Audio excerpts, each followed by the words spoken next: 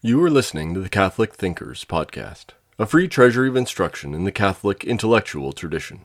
If you enjoy this lecture, please visit us at catholicthinkers.org/donate. This is Father Scholl. I would like now to continue with our political philosophy discussions.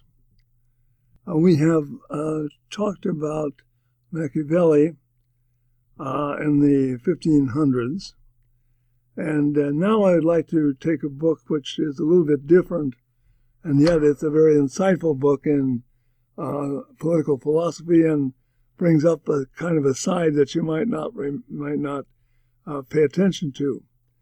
And namely, this is the book of Allan Bloom and Harry Jaffa called Shakespeare's Politics. It's a relatively short book of 4 chapters on a good introduction, and it is a very insightful book with regard to the period. Of course, Shakespeare dies around 1615, so he's in the Elizabethan period and of English tradition, so he's in between Machiavelli and Hobbes and Locke. So it's worthwhile taking a look at him because Bloom and Jaffa put some very good things together. So in the history of political philosophy, Shakespeare, whose death is generally, as I said, given at about 1615, is time-wise between Machiavelli and Hobbes. He includes the Reformation, particularly the English Reformation, with its chief philosopher, Richard Hooker. Some think Shakespeare was a Catholic, others an atheist. Shakespeare is normally, in modern academia, considered to be a poet, but he is far more than that, not to belittle the noble name of poetry.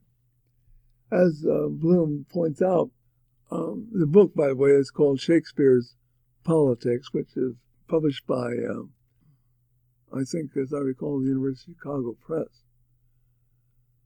Anyway, it has 2 authors, Allan Bloom, and then Harry Jaffa does the chapter on Lear. So he's considered to be a poet, but Bloom points out that the American forefathers would have thought that if you had 2 books, the Bible and Shakespeare, you would have almost all you needed to know about what human nature with its destiny is all about. The introduction of Bloom is about what happens to a civilization that has rejected or lost its memory of what formed it. It is impossible to understand any literature or philosophy without knowing the Bible and Shakespeare, let alone Plato, Aristotle, Cicero, and Augustine. Shakespeare himself was knowledgeable, one of the most famous of the ancient biographers, namely Plutarch, Lives of the Noble Greeks and Romans, a book that everyone should have and read. It is a fascinating and charming book, full of wisdom that everyone, and it's a book that many people, indeed everyone, reads or should read. The scope of intellect in Shakespeare includes knowing about all things knowable, omne ens est scibile, omne ens est knowable, which is the scope of intellect as such.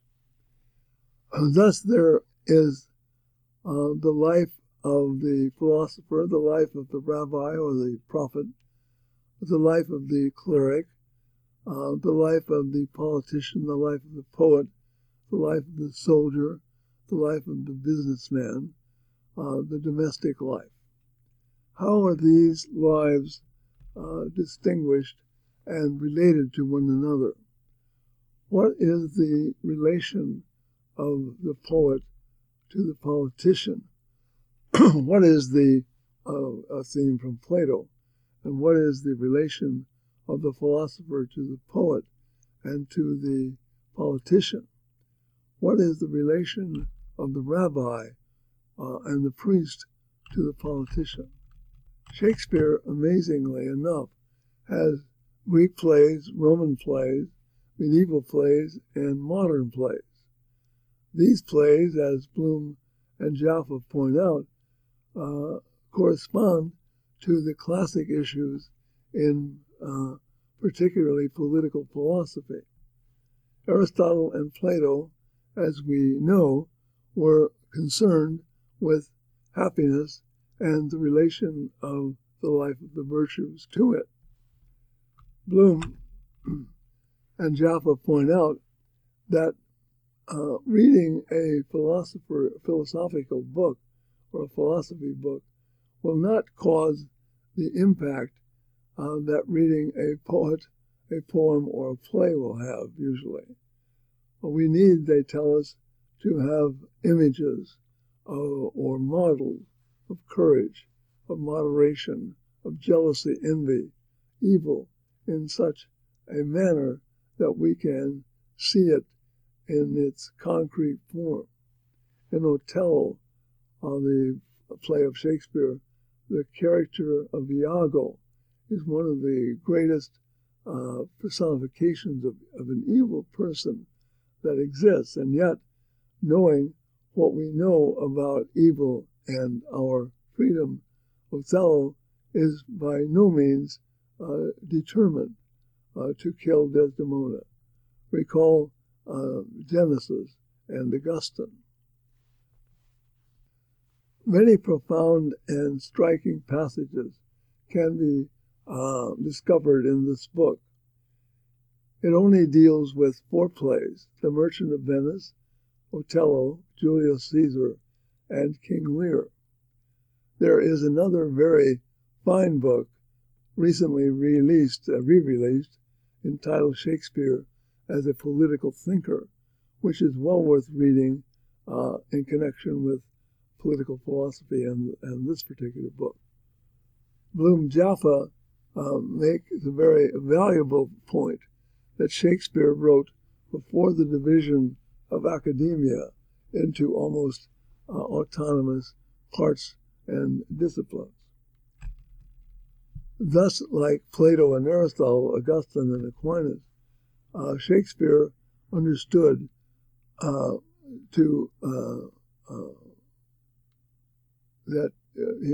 that if we want to know everything, understand everything, we have to understand everything, even though you may have to go about it a step at a time. He understood that some things are more important than others, while not denying the interest in and importance of everything. The very first sentence in the book is obviously directed at the university students. Think about this. Quote in page 1, "The most striking fact about contemporary university students is that there is no longer any canon of books which forms their taste and their imagination. In general, they do not look at all to books when they meet problems in life or try to think about such goals. There are no literary models for their conceptions of virtue and vice." End of the quote. This is, in this connection, one might take a look at what Bloom said about music in the closing of The American Mind. It's a very powerful chapter. Actually, he says the same thing that Plato said in The Republic, as we shall see later on when we come to Plato. But remember, the most important most important consideration in our considered here is probably the treatment of Plato, as we will see. And he says again on page 2, he says, for a civilization is held together by its common understanding of what is virtuous and vicious, noble and base, end of quote. A civilization is held together by its common understanding of what is virtuous and vicious, noble and base. And if it has no common understanding of that, then it is not holding together. If you read this sentence carefully, it explains why you read Plato, or perhaps why you do not understand him. Shakespeare is full of noble and base characters. Bloom brings up a further question about what inspiration, under what inspiration one reads these great books, the Bible and Shakespeare, even if he does not read them. In other words, you know about them, and if you never read them, you don't know how they fit together. He says, quote, one could never reestablish the Mosaic religion on the basis of a Bible read by the higher critics, that is, say, the biblical writer, biblical professors. He says they don't really understand it. He says, nor could one use Shakespeare as a text in moral and political education on the basis of his plays as they are read by the new critics and by, generally speaking, by the most professors in English departments. This recalls the remark of Simon, quote, there is nothing to prevent a student from giving his soul to an unworthy teacher. There is nothing to prevent a student from giving freely his soul to an unworthy teacher. Nothing to prevent it except his own insight and judgment. Another passage in the early pages of Bloom is worth considering on page 3, where he says, the texts and their meaning are, of course, the only important things. The origins of the thought of Shakespeare, or its relation to its time, are relatively minor interests compared to the permanent significance of his meaning. So it is Shakespeare that is teaching us, and not somebody describing the time in which he lived as if that is teaching us. Bloom and Jaffa tell us right out, quote, on page 3, the authors of these essays are professors of political science, which means that they are outside the field of Shakespearean criticism. So they would not be called Shakespeare scholars, given the current division of academic disciplines. Remember that Bloom and Jaffa say that Shakespeare wrote before there was such a division, and therefore such a one-sided view of what Shakespeare was doing. And he continues on page 5 where he says, or the authors say, we believe that political philosophy is the proper beginning for the elaboration of the comprehensive framework within which the problems of the Shakespearean heroes can be viewed, or briefly, that Shakespeare was an eminent political author. Nothing puts us so far out of touch with contemporary beliefs and prejudices as this last claim, for both politics and philosophy have come to be understood as the opposites of poetry, and in some sense their study is supposed to make a man unfit to grasp the true sense of poetry. In the quotation. And this passage should be something of a wake-up call for all of us. And it says again on page 5 that Shakespeare devotes great care to establishing the political setting on almost all of his plays, and his greatest heroes are rulers who exercise capacities which can only be exercised within civil society. To neglect this is simply to be blinded by the brilliance of one's own prejudices. As soon as one sees this, one cannot help asking what Shakespeare thought about a good regime and a good ruler. We contend that the man of political passions and education is in a better position to understand the plays than a purely private man. So that a man who's a politician and involved in these things can understand Shakespeare is driving at, because Shakespeare didn't understand that. And he says on page 5 to 6, to contemporary antagonism between philosophy and poetry is a child of our age. It might serve most profitably to remind us of another kind of philosophy, one which could talk sensibly about human things, and of another kind of poetry, one which could unite the charm of the passions with the rigor of the intellect. So in that tradition, of the passions and the intellect go together in some order. If you think about it, these phrases about the charm and rigor of are a summary of Aristotle's Ethics. So the charm and rigor of what we do. Quote, the beauty of worlds is but a reflection of the beauty of things. The end of the quote. Page 7. The beauty of the words, I meant to say words. The beauty of the words is but a reflection of the beauty of things. The words are intended to describe, to get to the heart of what is actually there.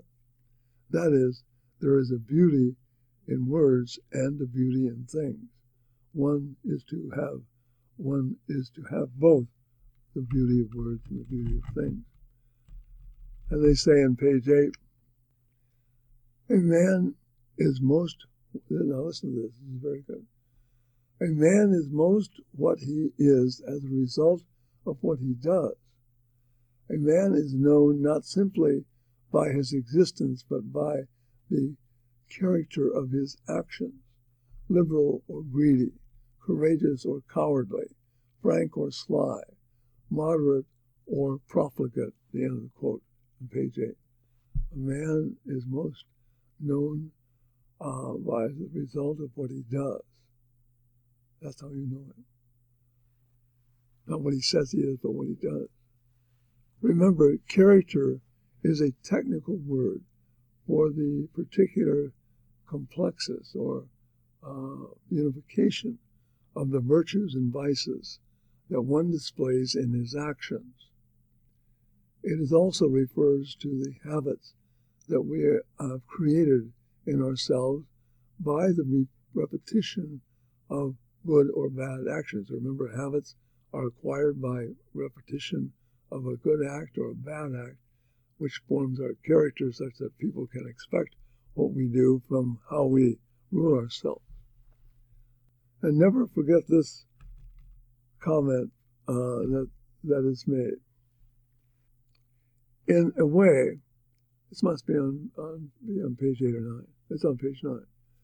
In a way, the spectators, let's say those who behold something, in a way the spectators live more truly when they are watching a Shakespearean play than in their daily lives, which are so much determined by the accidents of time and place. End of the quote. So this passage is actually also found in Plato's Law. So the spectators live at a more truly higher level when watching a Shakespearean play because they are going over the meanings of life and virtue by watching it, whereas they're just brushing their teeth or doing this thing in their daily lives and never have a chance to ferret out what is really going on, which is what the value of a play is. But the play is therefore you behold what is going on before us. In Another Sort of Learning, my book, there is a chapter on sports which goes through this same point regarding the watching of a sporting event, watching of a great game. And then, so that the beholding of the game takes us outside of ourselves, something that Aristotle points out.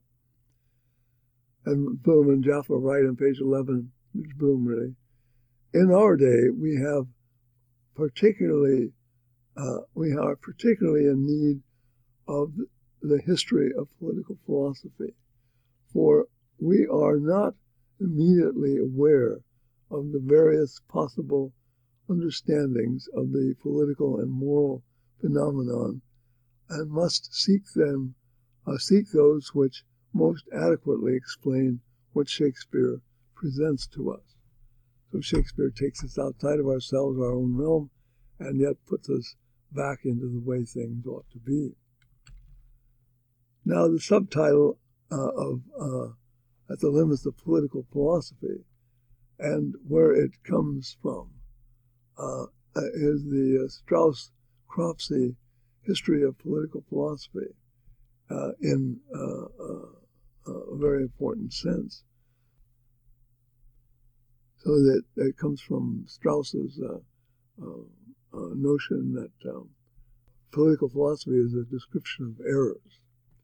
They say on page 11, and Bloom says on page 11, we are in need of a generation of criticism, naive criticism, which asks the kinds of questions of Shakespeare that Glaucon and Eidymanthes once proposed to Socrates. How should we live? Is it best in a ruler or a poet? Can one kill a king? Should one's parents be disobeyed for the sake of love? Major question. And they say, I continue on page 12, a free man and a good citizen must have a natural harmony between his passions and his knowledge. So they go together, that knowledge rules his passion. And this is what is meant by a man of taste. And it is a man today whom seems to be unable to form a man of taste. We are aware that a political science which does not grasp the moral phenomenon is crude, and an art uninspired by the passions or justice is trivial. Shakespeare wrote before the separation of these things. We sense that he has both intellectual clarity and vigorous passions, and that the two do not undermine each other in him. Page 12. Note in this tradition, passions are to be vigorous. Recall what Aristotle said about pleasure, that it is proper to the activity. And likewise, the intellect is to be clear. Both belong together, and we are not to be vapid or dull. I think I will cite only one, I said a couple more of the many more profound things that you will read and hopefully reread in Shakespeare's Politics. Take the conclusion of the chapter on the Merchant of Venice. In Venice and modern thought, there was an attempt to cut the Gordian knot and unite man not on the level of their truly human sameness, but on that of the political beneficial. a unity expressed in man's universal desire for gain. The consequence of this must be either conflict or a bastardization of all that is noble and true in each of the separate points of view. Venice had the adorned beauty of its trumpet.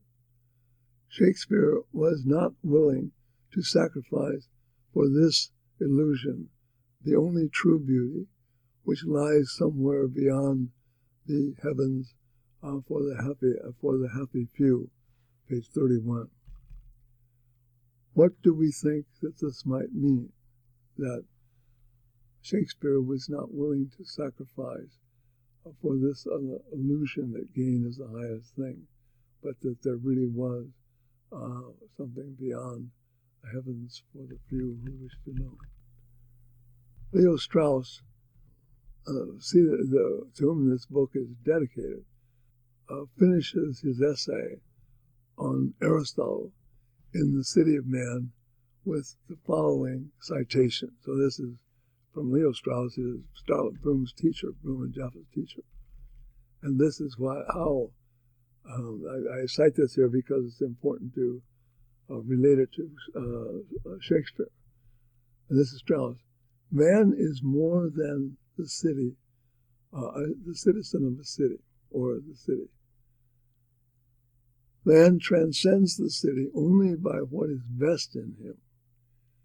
This is reflected in the fact that there are examples of men of the highest excellence, whereas there are no examples of cities of the highest excellence in classical thought.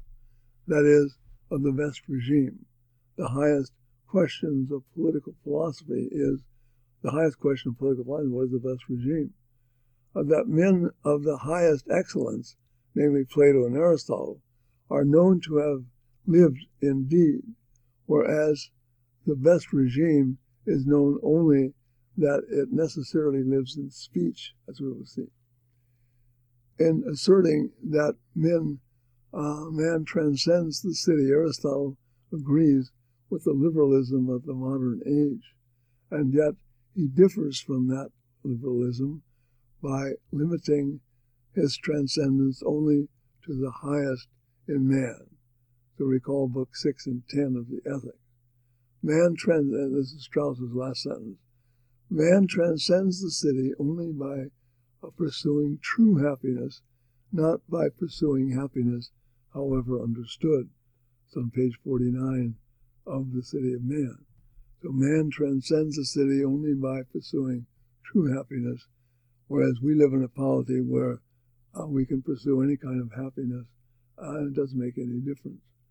And yet that comes into conflict about what is true happiness. So recall Book 1 of the Ethics. Recall Aristotle. He says, if man were the highest being, politics would be the highest science. But man is not the highest being, and therefore politics is not the highest science. Consider this in the Othello chapter. Quote, page 62. Perhaps the true cosmopolitanism can be attained only by renouncing the dearest hopes of practical life. Marriage is a part of political life, of civil society. One cannot purify it of its political element without depriving it of its very substance, end of the quote. It's a very important thing because it means that without the family, the polis is disordered. And when you do not have an ordered family, or a family that's not really based upon the generation of offspring, and it's you have no basis from which the state naturally arises. What does this mean in the context of Othello and Desdemona? Even if, in theory, everyone has a freedom to marry anyone who is free to marry, it is something that anyone who marries someone it is something that if you marry someone from a different culture or nation or a different philosophical principle, they always have to reckon with, as it's not an easy thing. That is what the play is about. That's what Othello is about, the difficulty that would come about. You might ask yourself in reading the account of Julius Caesar, who is the real hero of that play? I remarked that Roman philosophy radically differs from Greek philosophy when it comes to the primacy of moral philosophy over theoretic philosophy, we call in Cicero. You might ask yourself whether a Greek could ever be a Julius Caesar, and if so, who? They ask why.